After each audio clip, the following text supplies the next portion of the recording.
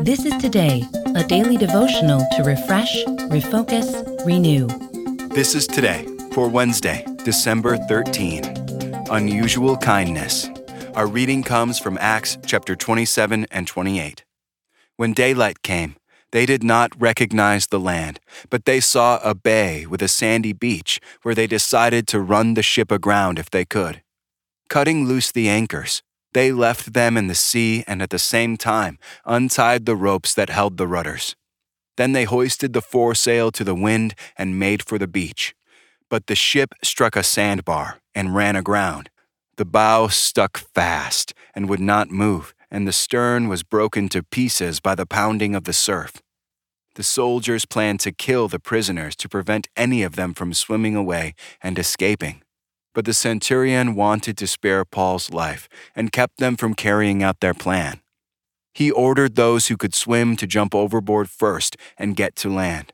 The rest were to get there on planks or on other pieces of the ship. In this way, everyone reached land safely. Once safely on shore, we found out that the island was called Malta. The islanders showed us unusual kindness. They built a fire and welcomed us all because it was raining and cold. Have you ever been the recipient of unusual kindness? The Apostle Paul and 275 others lay on the shore of Malta after surviving a terrible storm and shipwreck. I imagine that Paul lay coughing up salt water as the islanders surrounded him. I'm sure both sides were fearful of the other's presence, and yet the Holy Spirit was already at work ahead of them, bringing the travelers and the Maltese people together. The islanders showed Paul and the others unusual kindness by building a fire to provide warmth. Later, they would provide the shipwrecked crew and soldiers and prisoners with the supplies they needed to continue on their journey. Think about someone who showed you unusual kindness. I'm not just talking about someone whose doctrine is correct or whose beliefs line up with yours.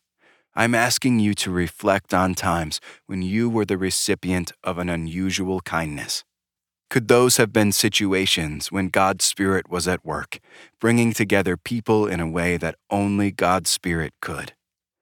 This is worth considering. When you were a stranger or an outsider, who treated you with unusual kindness? Pray with me. Lord, may we be open to your Spirit's work in and among people in situations that we might never expect or imagine. May we be gracious recipients and gracious givers of unusual kindness. Amen. This is Today. Get our free daily devotional on the go. Get it delivered to your email inbox each morning or download our app to your mobile device. Sign up at todaydevotional.com.